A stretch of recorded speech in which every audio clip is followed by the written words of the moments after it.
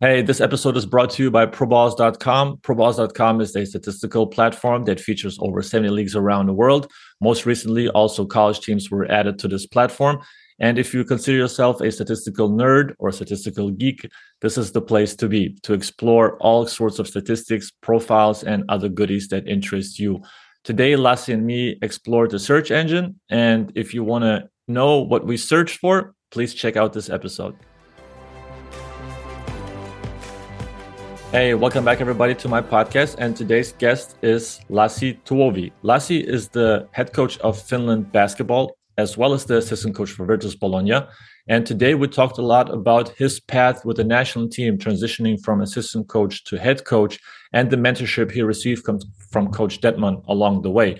That shaped him who he is today. And he's still learning. We talked a lot about his philosophy in terms of learning and still educating himself by asking players questions. He doesn't necessarily think this is his truth, but this is the experience he had, and he's still learning. He's still educating himself, and he just kind of shares his perception and view on things of how it helped him to shape him as a coach. I hope you enjoyed this episode. There's a lot of nuggets in there in terms of mentorship, philosophy, learning, X's and O's. If you did so, please share. Please give it a thumbs up. Please subscribe to this podcast on YouTube as well as on all the audio platforms, and hope to see you soon. Thanks a lot. Bye.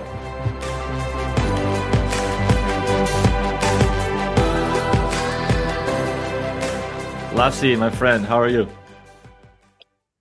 Very good, Benas. How are you doing? Thanks for the invitation. Thank you for coming on.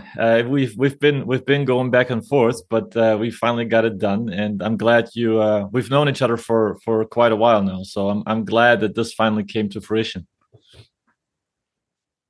Yeah, it's been a while. I'm considering myself still as a very young coach.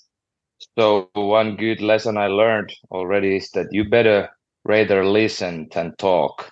So that's why I've been rather listening your podcast, and but hopefully with this talk, if I can give some tips or advices or something for the young coaches, definitely worth it. Yeah, this is going to be a special podcast because there's one topic that I always wanted to talk to you and to talk to you in front of the listeners or with people understanding the significance of it is mentorship. And before we dive into it, I have one simple question for you to start off the day and to start the conversation, because I will introduce my podcast today. It's a little bit more. It's more on the creative side. It's not the typical four quarters that I usually prepare.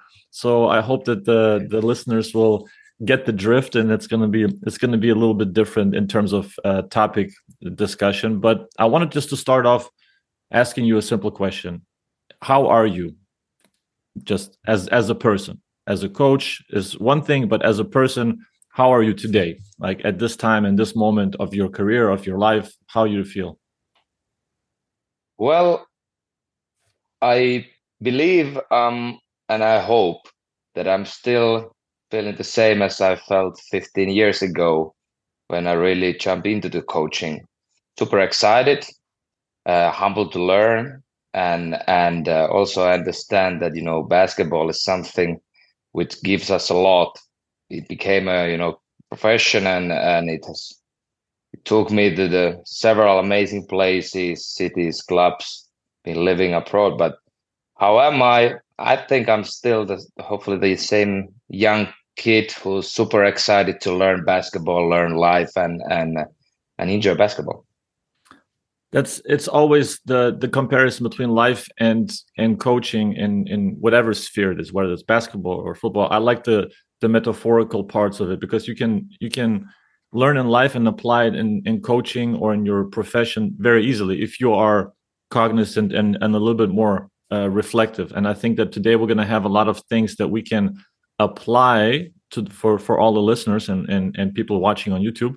The things that you learned along on the journey, to apply that you that you're doing every day, basically for in two jobs for 12 years now, 13 years, right? So we're gonna unwrap all of this. The first thing I wanted to start with was how did you become a coach? Like, how did you were born in Finland in Lappeenranta? How do you pronounce that? Lappeenranta? You do it very well. I have some Finnish in me, and I was wondering, how did you find basketball in the first place in such a remote area of Finland? Um, Kind of accidentally.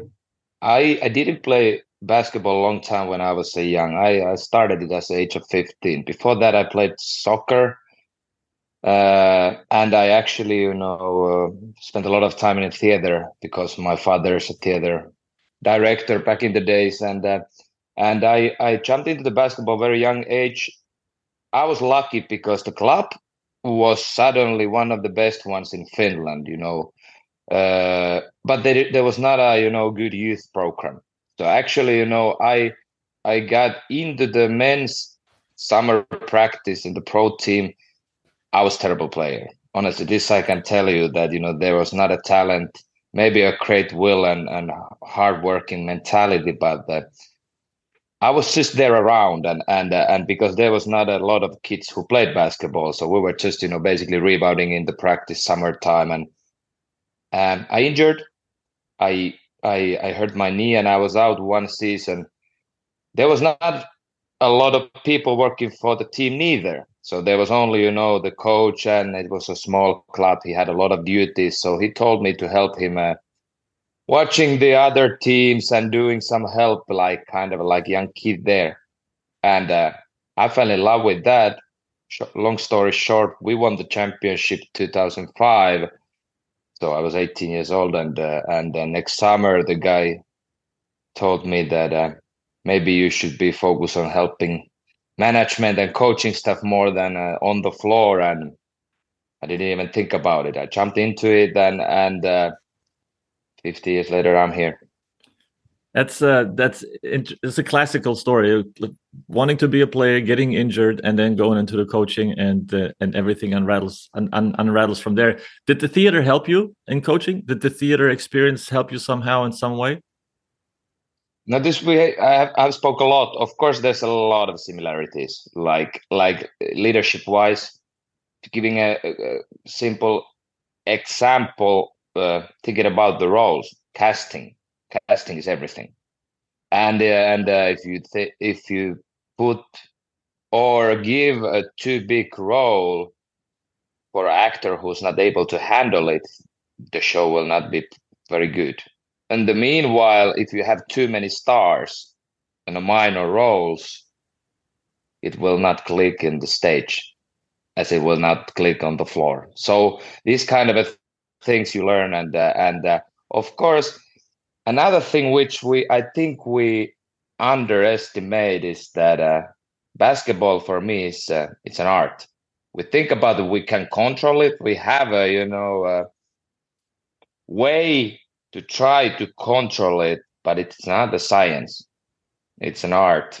So you need to give just the actors, the stars, the space to be themselves, and that's the similarity I found very important in any level in sports.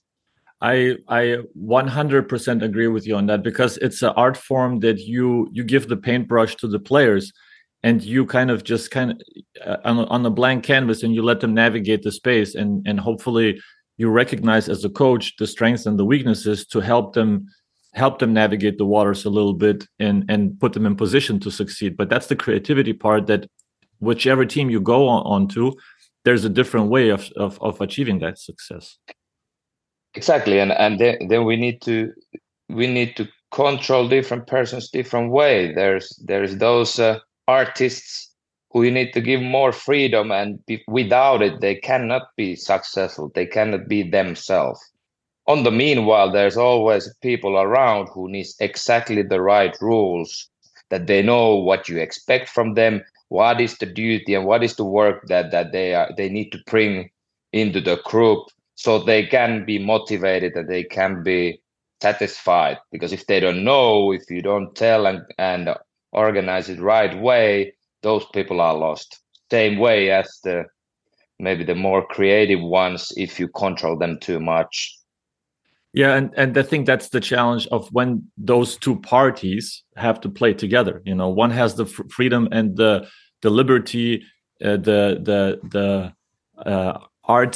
artist in him has the ability and the talent to do so, and the less talented or the ones that need more control, they have to kind of find a way to play with the artist, you know, and kind of be like on stage in theater or in ballet, where there's the main ballet dancer and there's other dancers around him that have to be that all has to be coordinated. That's that's the thing. I think it's one of the reasons why I still I think that it's an endless learning in this job, and when I became a assistant coach again a few months ago, I think this is the one of the main thing to learn with the more experienced coaches and a high level organization in Bologna, that this is the key. You need to have a basically same rules for the team, and same time give this little freedom and little specific roles for each and everyone according what you expect from them. But you know you need to ask more from the ones you can ask more. That's actually caring that Yes. the standards are higher, and that's also super important in our job to show that they might have in some situation bigger role. I would not say freedom, but like able to be more creative. But on the same time, we ask a lot more from them because they have the capacity to give you more. Yeah, that's so there is a double standard. You know, there shouldn't be a double standard in certain situations, whether it's hustle or you know just those the defensive plays that you require effort. But on the other side, the offensive there's on the offensive end there's a double standard because of the responsibilities you give to those players, and they have to produce more because of that. And that's at the end talking about motivation. This is the key thing, that at the end, whatever is your role, somebody gonna have a more shots, somebody gonna have a more ball in his hands or her hands. But at the end, you need to share sacrifices, and you need to work together. That's why we play team sports. Yeah. Otherwise we should jump into the individual sports. Yes, exactly. Tennis players, like Messina likes to say, they're some of them are tennis players. But I I um I broke up our podcast in different segments. I call them, and that's more metaphorically speaking. The first one is going to be pregame. The second one is going to be transition offense. Then half court. Then we go into quick halftime with ProBallers.com. Then I'm going to incorporate a little bit of a box score analysis with you. Then we go into transition defense, and then a post game analysis. So all those things incorporate different parts of your career, but also some parts that can be applied for individuals or for coaches that are listening, that you learned along your career. You already mentioned the transition from head coach to assistant coach again, but we're going to go. That's going to be in the next segment. Let's start with the pregame quickly. When you came to the national team in 2010, I believe, and that's the you just said it. You started 2005 and then until 2010. When you came to the national team, there's different stories of how people got to where, but I'm more interested in how did you feel stepping on the floor with national team players, with the national team, with high level players that play all over Europe or the world? And was there some sort of, did you feel ready? Was there some sort of insecurity that you felt during that? What did you feel in the first summer with the national team when you came as a young coach? Um, Honestly, it's a kind of a foggy summer because there was so many new things, and of course, as a young coach, or I don't know, I was video coordinator at that time. You feel super excited, and the key was what I remember, that the atmosphere they built over there was special. That you felt automatically in the team during the dinners in the hotels that you are part of it. And for sure, we're going to talk a lot about leadership of Henrik Detman over there. But me as a young coach, I think for somehow he motivated, pushed me to be myself, to propose and to do stuff like with the videos and try sometimes probably too much, and then you have to control that, that there's too much ideas or something, but you automatically felt that I can be. And that was the thing that I remember, that somebody might think that you are just standing on the side and basically saying buongiorno in the morning and au revoir when you leave. But more, I felt immediately that you can be yourself. And now afterwards, this is the main thing I think I want to keep up with the Susi Yengi right now when I'm a head coach already, 14, 13 years later. So do you feel responsibility, the same responsibility that was passed on to you now for the next generation of coaches in Finland? I felt already that he wanted to explore us. He wanted to push us to try to not be just giving the tactical board or rebounding the basketball. We shared a lot of ideas. We were participating, and that's one of the things I think we have been overall doing in the youth coaching, in the national teams, in the clubs. That's some kind of a DNA we have right now in our coaching culture in Finnish basketball, and we need to be very proud of it. It's not that you write it down in the book and give it to everybody, read it and do it. I think it's something that you lead from the top. So when you see that people are doing it, kind of a drop it to the other people, to the other coaching staffs, and I'm very proud to be now leading Susi Yengi, but even more proud to be one of the Finnish coaches, because it's been great to see how it grew up during the years. So I'm going to take the one part after the half court subjects that I prepared into this pregame, because this is important, that we are on the subject already with Coach Detman of how the mentorship affected you, because the timeouts that he gave to you and the ownership you felt in the timeouts. How long did it take from 2010 to when he actually gave you the boards during the games, or during practices is one thing, but during the games, to draw up a play or to draw up certain things that he felt comfortable that you could give to the team, that he trusted you, and there has to be some sort of cohesive unit amongst the coaching staff.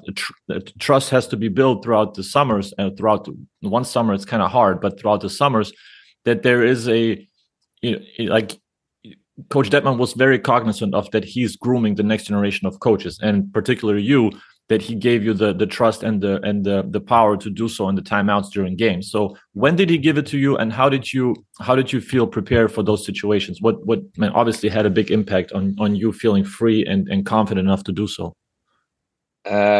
Yeah, of course, that was probably a bigger thing that it was, because people start to talk about it and recognize that the assistant coach is drawing the play in the timeout. Honestly, everything was well prepared. We never used anything pulling a rabbit in a hat, type of a things. We were more preparing the things in the practice. We had a plan, and always in a huddle we talked at what we're gonna do, and the head coach always decided and decides the call, who's gonna pass, who we have on the floor, what do we need, and then we had a certain package. It was just more to maybe push somebody else to do one duty during the timeout, because this is something I also learned. Timeouts, and especially the end of the games, they are super, you are stressed, hectic. And I give you an example. When you are going to the timeout in a crucial time, if you are just watching your board and yelling, drawing 60 seconds of one play, you might miss a very important information, or you might not give an opportunity for the player to ask a question. We know that every team has the player who's opened the mouth and will ask the smart or sometimes even a stupid question, and there's the players who start to immediately talk. But most of the players are in this situation waiting that they have an opportunity. So if you're only watching your board, if you're only throwing and yelling, there might be, missing information. And Henrik was very smart that during the timeout, when somebody else draw the play, he might even recognize that somebody's tired, or somebody had, a face that he wanted to ask something, so he had an opportunity to talk.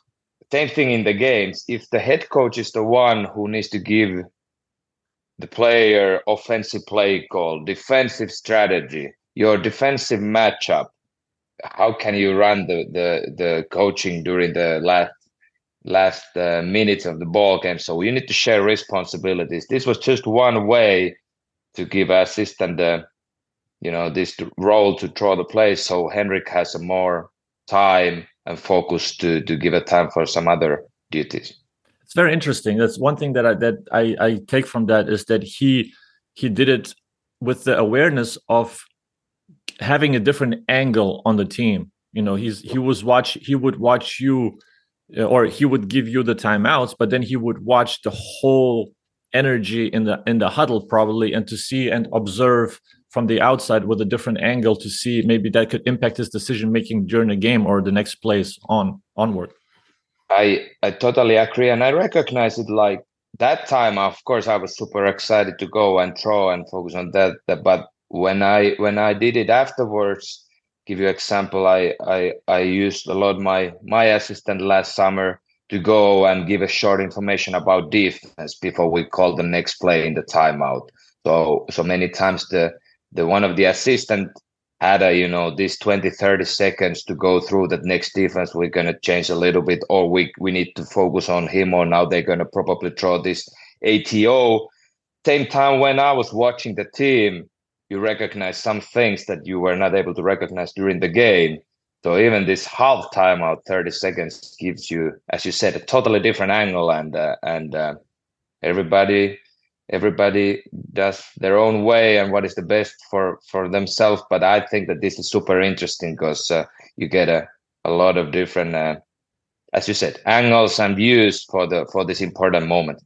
And feel, because I think for coaching, intuition and just the internal voice is going to tell you what you really feel and what the right decision will be, and then you have to go for it. And a lot of times I think coaches try to calculate a little bit too much instead of listening to their intuition, and those kind of angles that you can see from the outside, kind of like a helicopter view from above, it gives you a little bit of a different perception of the information that you receive, and you can make a different decision. I think that you kind of put yourself out of the bubble a little for a short bit, and then take the information as a whole, and then the decision making can come in a slightly different angle. You're totally right. I also think that this sometimes we as coaches, we have this flow in the game that basically let's say the timeout starts and we just grab the board and we are already sitting in the chair before the players are coming, and it also works because I think this flow is super important. Sometimes you have the feeling for the game and you know exactly how we want to do the next few minutes, so you need to use this energy. On the meanwhile, I remember so many timeouts that I'm sitting there in the chair without any idea, just going through emotions.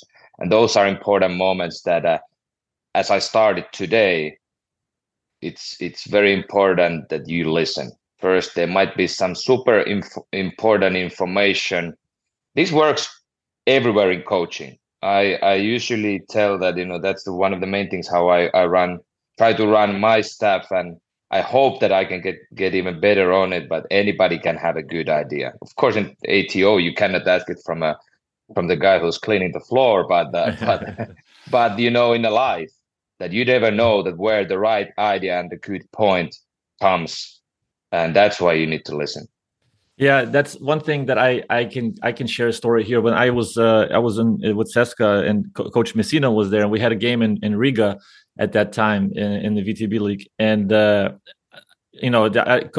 was a Lithuanian coach Butotas, who was coaching Riga, and I felt like I watched so many of his games, and I knew what he was going to do at the end of the game, because we had a close game. It was a one possession game, and they had a after timeout on the sidelines, on the sideline inbounding the ball. And I told coach in the coaches huddle before we got to the players that I think I'm pretty sure what he's going to do, because he always does this at the end of the game if it's close. That's the one play that he runs that he really, and I was, you can never be 100% sure, but I was fairly sure that he's going to do it. And I say that, and Coach Messina just says, "Okay, here's the board. Draw it up for the players." I almost crapped in my pants when he gave me the board. I was like, "Holy shit!" I did not expect that. So I went to the huddle, and that was more of a shock to the system. Contrary to what Coach Detman was. You guys were preparing the ATOs, and everybody kind of knew what will happen or when somebody will do the timeout. And this one kind of the spur of the moment, shock to the system for me, where it just threw me in the cold water. And then I wrote it up. I showed which players are supposed to receive the ball. You don't know the matchup. You know the matchups, but you don't know who's going to run the play, who the play is going to be for. And you kind of we helped to Sonny almost got the steal because he was prepared for the flare screen, and it was a happy ending at the end of the day. But that was something similar. It's just that it was a little bit more shocking and unpreparedness of that you have to also prepare your wording, as a coach. You have to know how the sentences are supposed to come out. It was, I don't know if it was pretty or not, but it was definitely, it worked at the end. Yeah, and that's a great example. Same time, like that's why we need to have I think honestly we need to have a different kind of a personalities and different kind of a strengths in the team, but in the staff. Yeah. Because in these moments, sometimes you need this analytical thing that remember that we have been doing this, or they have been shootings, that somebody who's giving you the right things. Some moments you need an opinion that no, let's do this, let's stop straight, kind of a communication. And that's also a thing I learned, that during the time when I was assistant, we had a different kind of a persons around, so coach had a bigger toolbox what to use. And if everybody are thinking the same way, doing the same things every day, the maximum of your potential doesn't get any bigger. So that, like, just to move on that, but because you said a couple of days ago when we talked I'm still thinking about the pregame part of how to prepare for those situations that you're talking about, the ATOs and having different strengths. But when you are focusing on your strengths in the preparation process, you said that you're doing one thing at a time. And that's why sometimes you can be hard to reach in terms of putting the phone away and preparing yourself for practice, for games, for whatever, for the road trip, for whatever you are preparing for at that moment. What is your routine like? Because there's different techniques and people are looking to be more effective in their techniques, because there's so much out there. Just, it's a lot in terms of information, in terms of responsibilities, then balancing family life with work, and just so many things that can crumble on top of you. How do you work your routine when you focus on one thing at a time? Because there is a Pomodoro technique that kind of reminds me of it a little bit, what you were saying, where you work for 2 hours, let's say, uninterrupted work, then you take a 30-minute break, then you work for an hour and a half, then you take a little bit of a shorter break, and so on, and you kind of peel the tomato or whatever. But what's your technique like that you're telling me on the phone the other day, that you try to do one thing at a time and put the rest aside? Well, I think this is super important in our job, that you find your own way of working, as well as how you recover, because we don't have a time to recover. This is a washing machine right now with EuroLeague and national team coaching, where you don't have a day off, so you don't have a mornings to skip the alarm. You need to find your own way of working, and nobody cannot actually tell you that. You're right. I really like the thing that I work, focus, I wake up. Usually we work a lot in the morning, so it's very hectic, and then you suddenly stop it. I'm not type of a person who works in one part during the day and work so long that I finish my job and then I rest. I prefer that when we are done after the practice at the office, many times in during my time in Strasbourg, I left almost immediately. I left immediately to go to the gym, to had a 30 minutes, 45 minutes workout and lunch. And then according the energy and the schedule, if there was nothing in the afternoon with the team, you might even take a nap and go home and then start working again in the evening. It's pretty common in our job because all the games are in the evening. So anyway, you're watching basketball, but it's not something that you need to find a way that you are effective. I think we do a lot of times work, great number of hours, but we don't really, analyze how effective we are, what's the quality of our work. And that's why for me, to doing my stuff to get the energy back with the little nap or gym afternoon gives me a lot of this energy to work maybe 8 9 o'clock in the evening and prepare tomorrow's practice and prepare the next opponent. And you need to find your own way. Same way, the way you recover. You need to know that is it, by going to the do sports, walking in the park or in the nature, or is it gonna be going to watch some other sports? So these are super important. You give a time for your mind that next morning you are again fresh. We'll talk about that in the post game analysis of how to recover mentally, because this is the essential part in our job, because it's such an intense season, like you said, a wash machine, but it's a 10-month wash machine that doesn't seem to stop, and the longer it goes, the more exhausted you get. Moving on to the transition offensive part, and transition offensive part, it says the name, you're transitioning. So you're transitioning from assistant coach to head coach was kind of a natural progression with the national team. Also, then when you became head coach in Strasbourg, now transitioning back into a role while you're still a head coach with the national team, but transitioning back to being an assistant coach in Bologna. There's several head coaches on a Team USA staff, for example, and they all feel comfortable with each other, and they all have the mutual respect part, because of that's I think that naturally comes with the job description. When you hire a head coach to be an assistant coach, both have to respect the position and the situation. How do you feel that your experiences from the past help you now to be a better assistant coach that you were before, maybe? And understanding, maybe after being a head coach for the last years, what the head coach needs from the assistant coach, in reverse of what you were before you became a head coach. You know what I mean? Like, what are the lessons that you've learned from being a head coach that you think that the head coach needs from you right now? Well, of course, there's a lot, and it's just the beginning of this journey, few months. So I think I might recognize much more things, during this long season with EuroLeague. But I think the support is the main thing.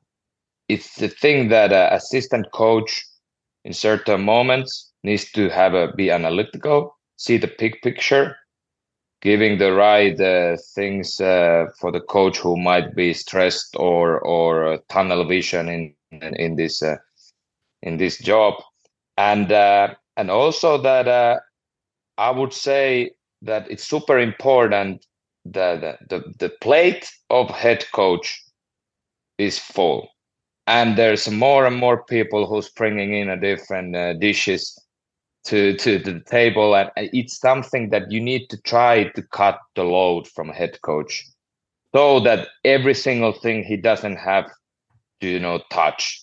You prepare as well as possible. It's like politics, that the assistants there before the big meetings need to prepare you well. At the end, he probably prepares himself super well, so it's not needed. But there's a days that you need to spend unexpected 2 hours with a meeting with some player or people in the office. You don't have the time, so the assistant needs to be ready to give you the advanced scout or ideas for the next practice.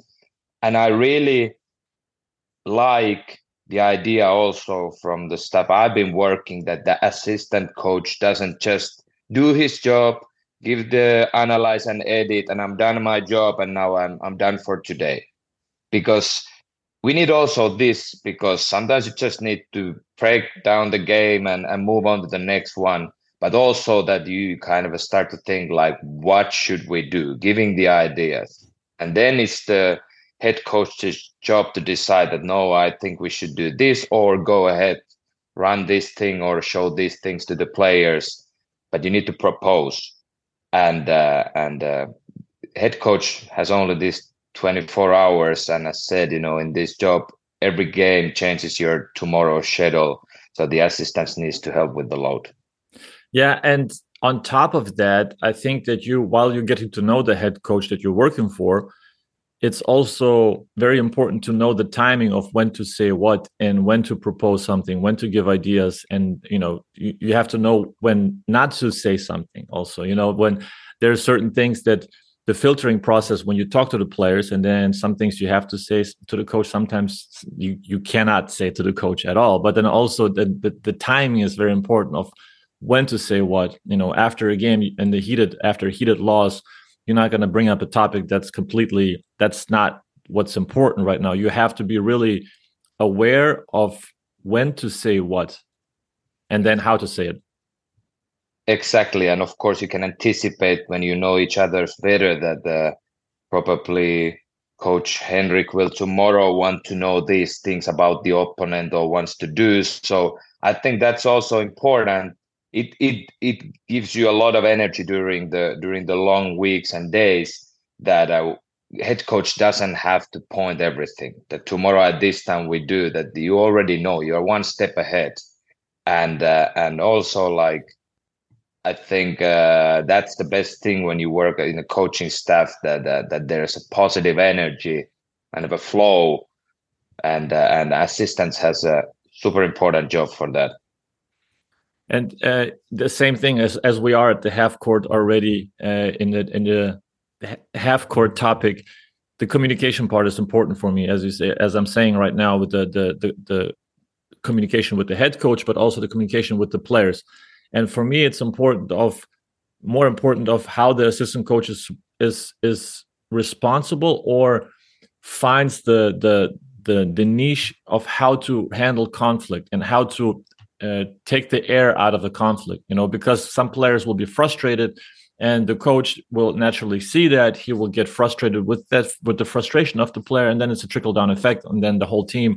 It can, the assistant coach can sometimes help. I saw it the other day in a game where I was visiting this a couple of weeks ago, where the assistant coach comes up to the player at the end of a bench and talks to him a little bit. How do you see? Which situations do you feel comfortable, that you feel like this is the time to approach the player, this is not when I should approach him? Do you have situations that you feel like that are signals to you of when it's a good time to approach a player? Well, I think this, you need to have a nose for the moment. This is you need to know the player also, how the player is, because some of the players, they need this immediately. It can be that they've been wondering in the last few days about the bad performance or what happened in the game, and also some of the players watch tons of film and they know everything already, so you don't have to go with your 200 clips. You can just open the conversation and what happened, or why did it work. On the meanwhile, some players, you should like give a time that it's that they process, and I think there's not a wrong one way. Also, I think this is, as you said, very important, because there's so many pieces, especially when you in a national team or here in EuroLeague, you rotate a lot. Some players, they don't play this game, they don't play that game, and so there's a lot of feeling to touch, to give information, to push them a little bit ahead, to correct one thing. Is it the ball screen defense? Is it running the offensive spacing? So that you can do it by few clips, micromanagement during your time in the airport, and it might affect to his next sub. It might affect the lineup's performance on next Sunday's game. And if you can find those, it can be very, very helpful for the team. But same time, if you always goes after every game with the same number of clips pushing, it doesn't work like that. Also, the players has a huge load. But then, as I said, you need to know how the player is and how does he prepare himself and how does he see the game. It's also different when it's a veteran player or a rookie player. You know, some veteran players, they just need one clip to understand that, or just to see, to confirm their feeling or their idea. You know, and sometimes with rookies or with younger players, you need a little bit more time of making them understand a certain direction that you want their game to be going to. I honestly think that when I go to talk, especially the experienced players, I go there to learn. I go there to ask question, what happened, or how did you see here, or what's the thing in this 5 minutes period, and then you listen. And Yeah. that's again the same story that they know already the game. They've been there before, and they might give you even the information that we didn't think about. Of course, then there's situations that you need to give them, especially when they play a big minutes, they might not remember everything or see something. So you need to give them a feedback, but also listen to them and develop the process that way. Yeah, for sure. It's and there it takes a lot of character for you to feel secure and to feel comfortable approaching or asking the player for information. You know, because it's also a trusting that the player is not gonna look at you in a different way, but he's gonna respect the fact that you came up to him and asked him for his opinion. That's something in these small meetings between the player and coach, but I think that should be the thing between the group. I always say in the beginning of the season, day one things are that I hate monologue. I prefer dialogue. And that's everywhere where we at. Of course, in some moments, like I said before, everybody cannot open their mouth and give the opinion. Some moments, coaches are leading the thing or captaining with the team. But for example, when we have the video, we watch the opponent team. The players, they know. Unfortunately, whatever we think as a coaches that we study, the players, they know better. If they have played tens of times the player already, they have the feeling. So why would we only tell our opinion? Why wouldn't they ask, like, what do you think? Or is it correct? And then the player says that, yeah, he will never ever in this situation drive to the left. So that's also some sharing responsibilities and making the everybody feel important there. And again, get the maximum potential even bigger. Yes, and it's also, it gives them some ownership and also makes them, when you take their idea or you listen to them, it can also trigger a little bit of a pride effect that they're going to prove you that they're right, you know, in a sense, on the court. Yeah, and there's situations that you do it with the game plan. We are in the situations that we are in the mix, and honestly, I think young or older coach, but I have learned that the coach needs to be able to say that I don't know and I'm not sure. I have an idea, but if you guys believe that we can do it this way and everybody agree, we do it that way. But then it's also, as you said, you share ownership that we decided. It was not Coach Lassi or Coach Benas who said that now we have to do it that way. Yeah, but Coach said like that. No. If we decide together, it's even stronger. And I said, how could I, as a young coach, know everything and have always the perfect opinion? I think we lying to ourselves if we even think about that. Absolutely.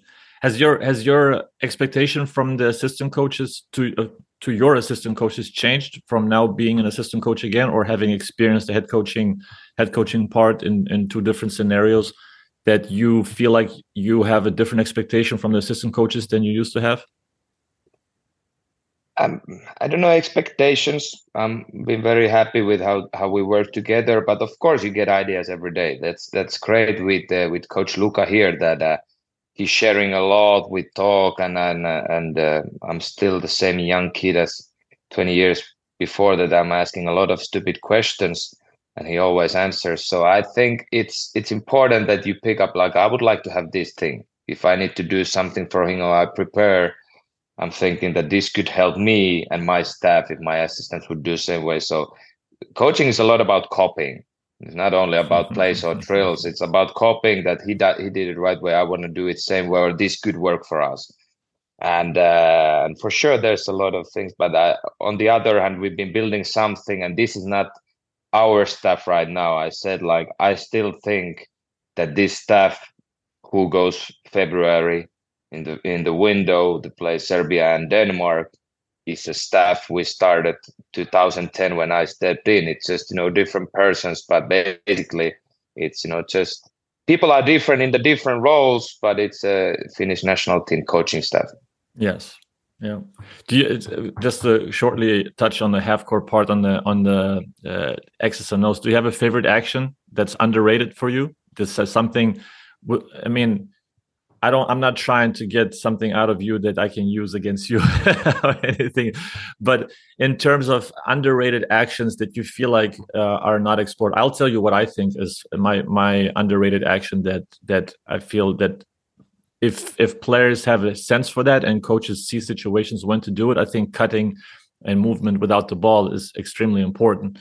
And that's why I was going to talk to you about that, because I think with the Finnish national team in the years past, it's always been the ball movement and the cutting. And I think that's the most underrated part of the game that you guys utilized to the max. And it's very difficult to guard. It's very difficult to get your players dialed in for those actions and the movements off the ball. But it's also a very if you have also the personnel, it's a very creative weapon that you can use in different half-court situations. Well, you get the point. I'm a big fan of this, and I'm all the time studying. I like to watch the games or the actions, like why this worked or why it did, play kind of a game against yourself, like, or how would I play defense on this, and why, if I play defense like that, what is the answer? You kind of play inside your head. But for sure, if you ask me one topic, it's off-ball movement, cutting. Not only cutting to receive the ball. I use the term a sacrifice cut. Somebody dives in to collect two defenders to get or runs the cut to the last defender on the weak side so that the shooter is open. And when you see sometimes the teams that even the best shooters are doing it at the end of the possession because they read that if I now cut, somebody's totally open, he should get an assist. That's for me an assist because he makes this cut to get somebody open. So not only cutting to the rim to receive the basketball, making a cut to make the defense collapse and get somebody open, or a closeout which creates another ball flow. So automatically it doesn't mean that it gives you the basket or something happens immediately. But this is a trigger which helps you a lot, and even more right now with the size we have with the modern basketball. We talk about these wingspans and everything, that playing static, making bounce passes, half court 5-on-5 without moving, that starts to be super complicated, and you gotta mobilize the defense and move them side to side before you are able to get open looks. I absolutely agree. It's spacing. That's the spacing part that is so hard to achieve in Europe because everything is so congested. And I think that's only able to you're only able to create space and create situations and space for the players to attack by moving the defense side to side, by creating cuts that draws attention away. It's kind of like a decoy cut. And creating more open space, whether it's on a strong side or a weak side, for the player with the ball to take advantage of it. And those things I love to see when teams utilize that. Do you have a team or a coach that you used to watch that did it very, very well, or certain players that drew your attention in with that action? Well, I need to say that there's a lot of good players off the ball. I was lucky when I was in Strasbourg. I need to give a credit that Coach Collet was extremely interested about the same topic. It was the thing we talk a lot in Finnish national team to create open threes. Honestly, like this is still the main topic. And going not into the specifics, since hopefully we play with Lithuania and Finland very soon, but the most important cut for me is the 28 meters cut. It's the cut after the defensive rebound or basket from baseline to baseline, because that cut in a modern basketball opens basically the floor for the others. So it doesn't have to be one speed cut. It can be the shooter filling the corner. It can be the big man on the, ahead running the touchdown rim run, or it can be the trailer who dives and fills the paint, and then somebody else is able to drive. And that starts everything, because our style, and I think everybody's style is going to be sooner or later more an open court game. You want to run the floor. Everybody can push the ball 1 to 5 from the rebound. So you get a space and use the maximum, all the court. And that's why the 28 meters cut is the main one. But answering for your question, when Coach Collet ran some of the actions in Strasbourg, and we had Paul Lacombe, who's now back in Strasbourg, I think I clipped every single cut of him and studied that what is the timing, and learned that, how well he used the baseline. When the defender turned his head, he was walking behind him, and when the defender looked at where is my guy, he was already on the other side. But it was never like one speed, full speed. It's always like sneaking behind the defender's back or front, and I have a lot of clips still in my synergy. All right, there's a good trigger word for the halftime and to transition into proballers.com segment, and I will share my screen to you, and just for you to see and to help me. We're gonna do a search. And I hope you see my screen here. Is it visible? Yes. Okay. All right. So I'm gonna search your team, Finland, your national team, and we're gonna go. All right. This is a support-free content. Ad blocker didn't work, and now we're gonna go into team records, and instead of a box score, I think maybe this is gonna be more fun. We're going to have the most efficient games here, sorted by the most efficient game against Cape Verde this last summer. Then also Albania 2012. Now you said you like the cuts.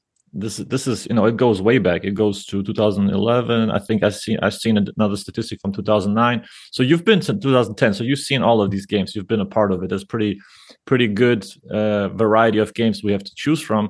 Now I'm going to test you. And you said you like to have cuts to create open three-pointers. And now let's go into most three-point shots made.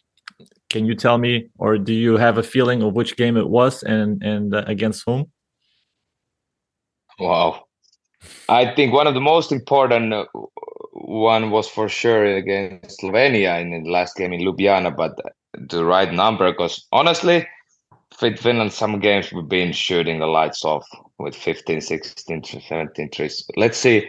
But that's something that I remember, that we knocked down on many threes, but honestly, hit me. What's the most threes that Finland knocked down? I don't know, Slovenia in 2013. But how many made shots? Oh, wow. Put me in this. I would say like 16. Oh, wow. 17. But Slovenia was one of them. Slovenia was 17 in 2013. Poland was last year's the most recent one, 17 last year in Eurobasket. And that was this is of course like the game I should have remembered, but honestly, like those games when the flow, for example, Slovenia game in Ljubljana, or Poland game when everything goes well. I know that's so fun to watch. I think we all stopped scouting. We just sit on the bench and watch when the players were doing their thing, and that's of course the the strength, and it's also a long progress. Like you see that the identity has been built from from a long time ago, that we're looking for these open threes, and many players are having the will that they can also take the open three and the transition, because it's a good shot for us. Yeah, it's sometimes, like you said, it's art, and it's art. You just like to sit down and enjoy and watch them do the art on the court. Is there one thing besides the 3-point making, 17 out of 38? Is there one thing that you, after games like this, you like to look for still? And obviously the assists probably are interesting to see combined with the 3 points made. But is there something you pay attention to after a game like that specifically? Um, I think you need to. It depends on of your team. Of course, in Finland, assists are one of the things. We were still top five in the World Cup of assists, even though we had more losses than wins. So that's something that we need to analyze. If we have assists, it means that we've been sharing the ball and we have been using our flow of our offense.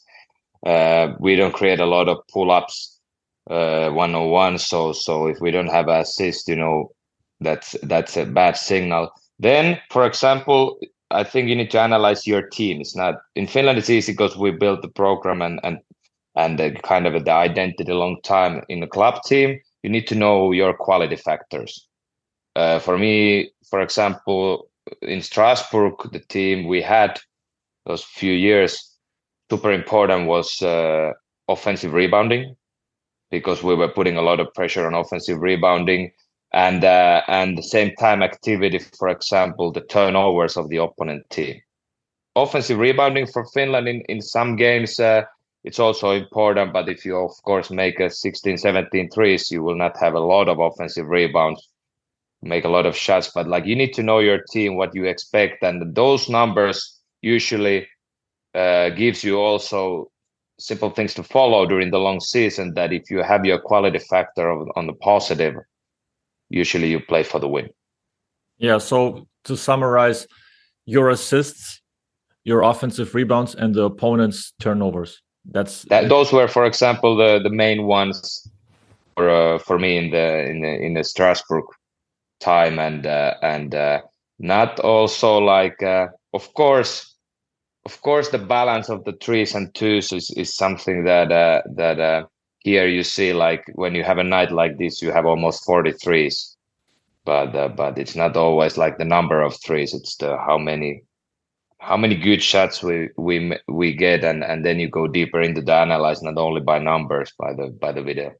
Yeah, how the quality of the shots is important, and how the quality of the 3-pointers, are they open, were they contested, did we create shots significantly better than in the past? The assists, are those real assists, are those fake assists? There's a lot of nuances I think you can dive into, but that's it paints a picture. All right, let's get back to the real work here. We move into transition defense after a short halftime break, and the transition defense is more about your, as you already touched on, the decompression part, the mental part, that after having dual roles in the basketball world, but also finding time to decompress. What do you specifically do to defend transition defense? I'm trying to be creative here, to defend your mental health and to have a little bit of awareness of when you need a break. When do you know you're pushing yourself too much? Good question. I usually one of the things, I need to take care of my health. I need to do sports every day. Not every day, but honestly, if I skip 2-3 days or it's not possible during the schedule, I get stressed. I get stressed not because I'm not in a good shape. I get stressed because I haven't been able to do sports. So that's something that releases my stress, and I need to do it. It's better to do even 20 minutes in the hotel room just before the game than nothing. So even though it's not a very effective workout, it's better to do. Then some things I always drop into my calendar. I really like to walk in the city take my laptop, sit in the coffee bar or sometimes a sports bar to look people around if there's a soccer game, to eat something, grab one beer, maybe suddenly open your laptop and start to work your opponent and do the work same time. But it's like, I think I'm more creative. I'm having a better ideas when I'm moving, when I'm walking, when I'm seeing other people around me. So for example, in the hotels, it's better for me to work in the lobby than work alone in the hotel room. And that's super important. That, as I said, it's not that everybody can do it, but for me, I need to know how I get the best quality. And then, of course, when it's possible, when you have a day off or afternoon practice here, I like to have a one morning without an alarm. It can be that you wake up still 7:30, 8 o'clock, but like that you have a mindset that I don't have to wake up. If I want to sleep a little bit later, tomorrow is the day, and then you are having a better energy for the work. My kind of guy. Coffee bars, going into the lobby to work. We're very similar in that regard, because I have to have a dynamic around me to have some sort of not inspiration, but you do need to be inspired to do some of the work, because there's sometimes it's just the monotony of it gets to you.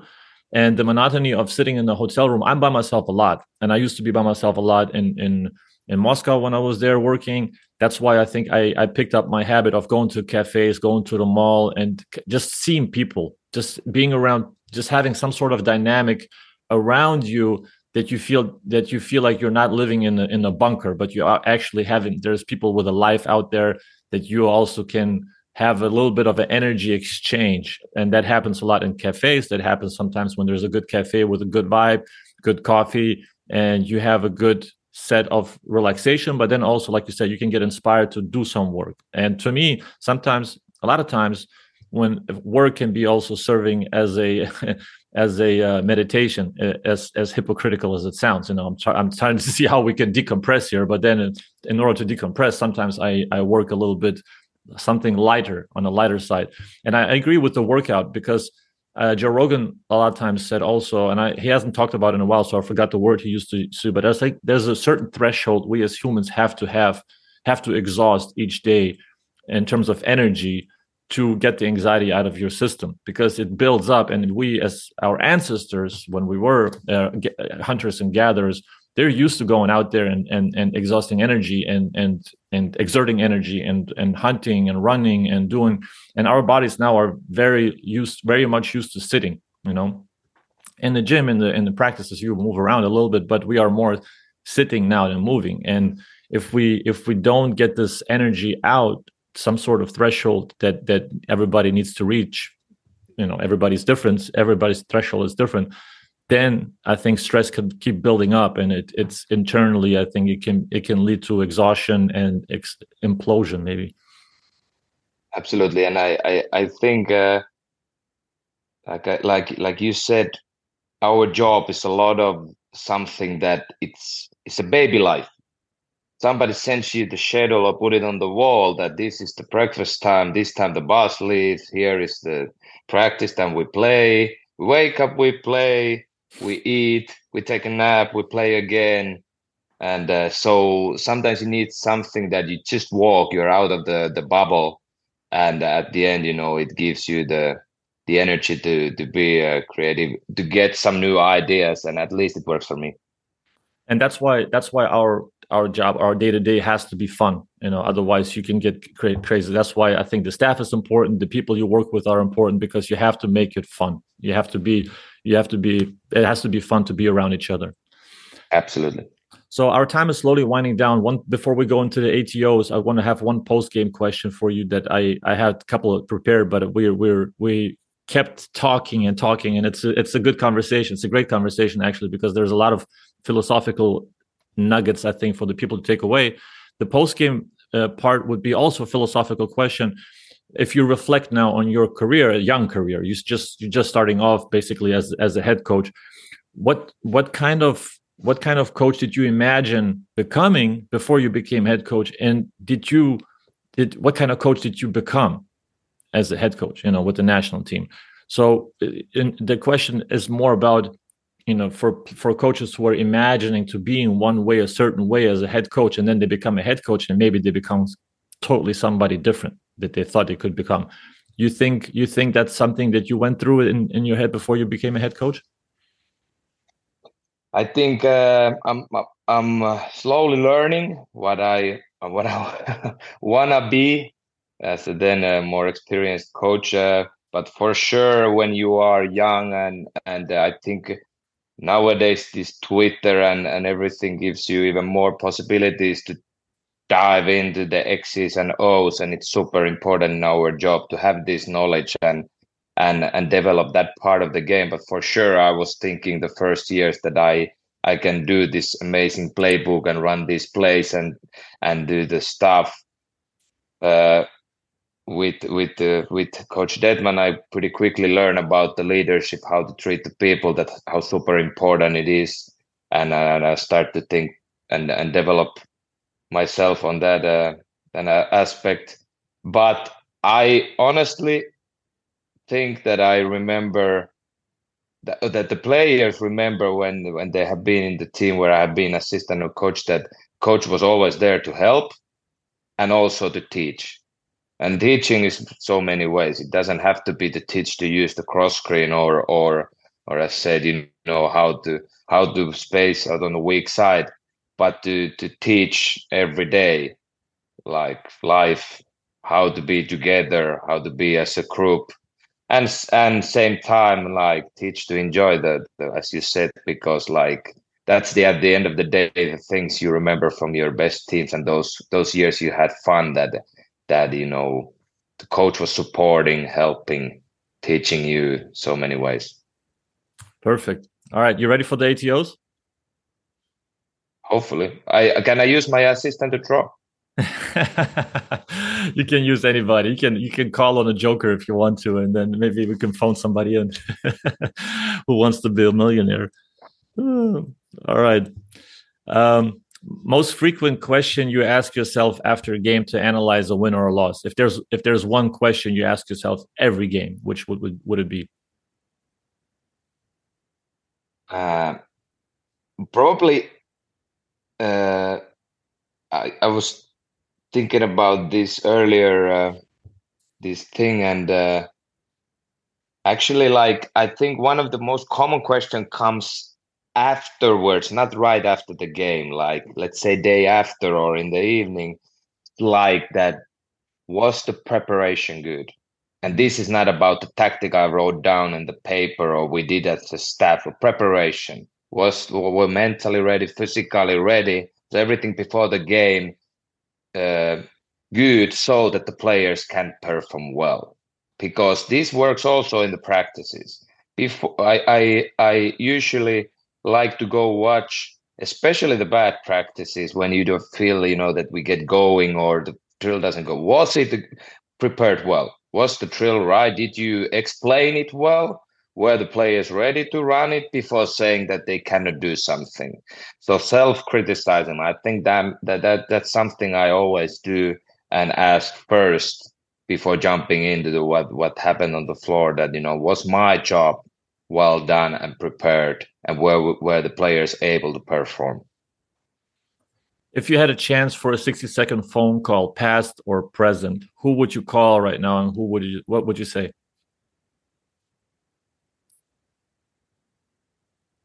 That's a super good question. I I is this is a basketball related? Anybody. No, I I honestly think that if I think basketball, reading the books, many of us would call John Wooden to ask a few questions, and or not ask anything, giving 60 seconds for him to talk and say the things. And but honestly, there is a person who passed away a little time ago, If it would be possible to call him and thank, that's the person who gave me my first job, who was the coach and president in Lappeenranta, and I would probably thank him and say that hopefully he's proud over there to watch that. And it's been quite nice journey. That's great. Worst advice you've received as a coach? Worst, not first. Worst. I was first. This goes on. Worst as I received as a coach. I don't know. Worst advice. I would turn it always positive way. You know me, Ben. So I would say that the most important one is to be humble. Okay, that's the best advice. That was my next question. Best personal investment.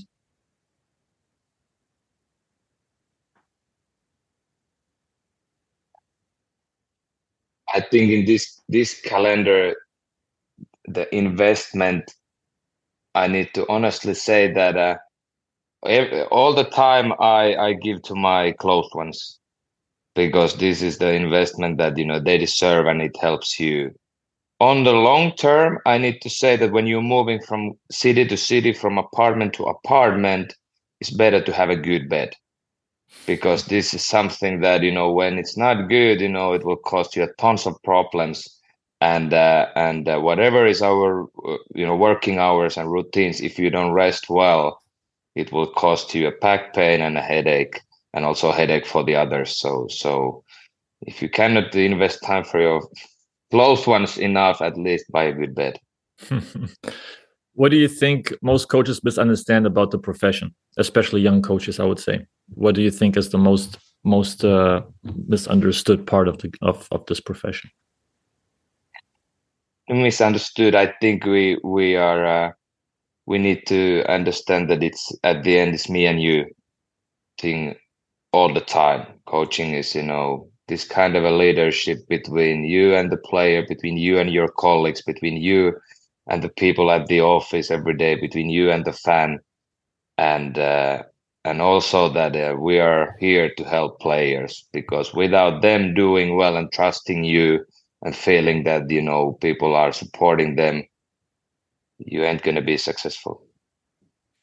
And the most popular question on this podcast that I ask everybody at the end of it, not everybody, almost everybody, I did ask it, is the Tim Ferriss question: is your favorite failure from your career, the one failure that you learned the most from in the past, that you kind of cherish? It was a failure, it was something that hurt, but it's something that you learned the most from. There's so many, and probably the biggest ones are ahead. So unfortunately, they will come. But I think when you go back to the failing and the situations, like you didn't trust people around you, you were thinking that I can do it, I'm able to do this, and that's also your strength in certain situations, that you push yourself.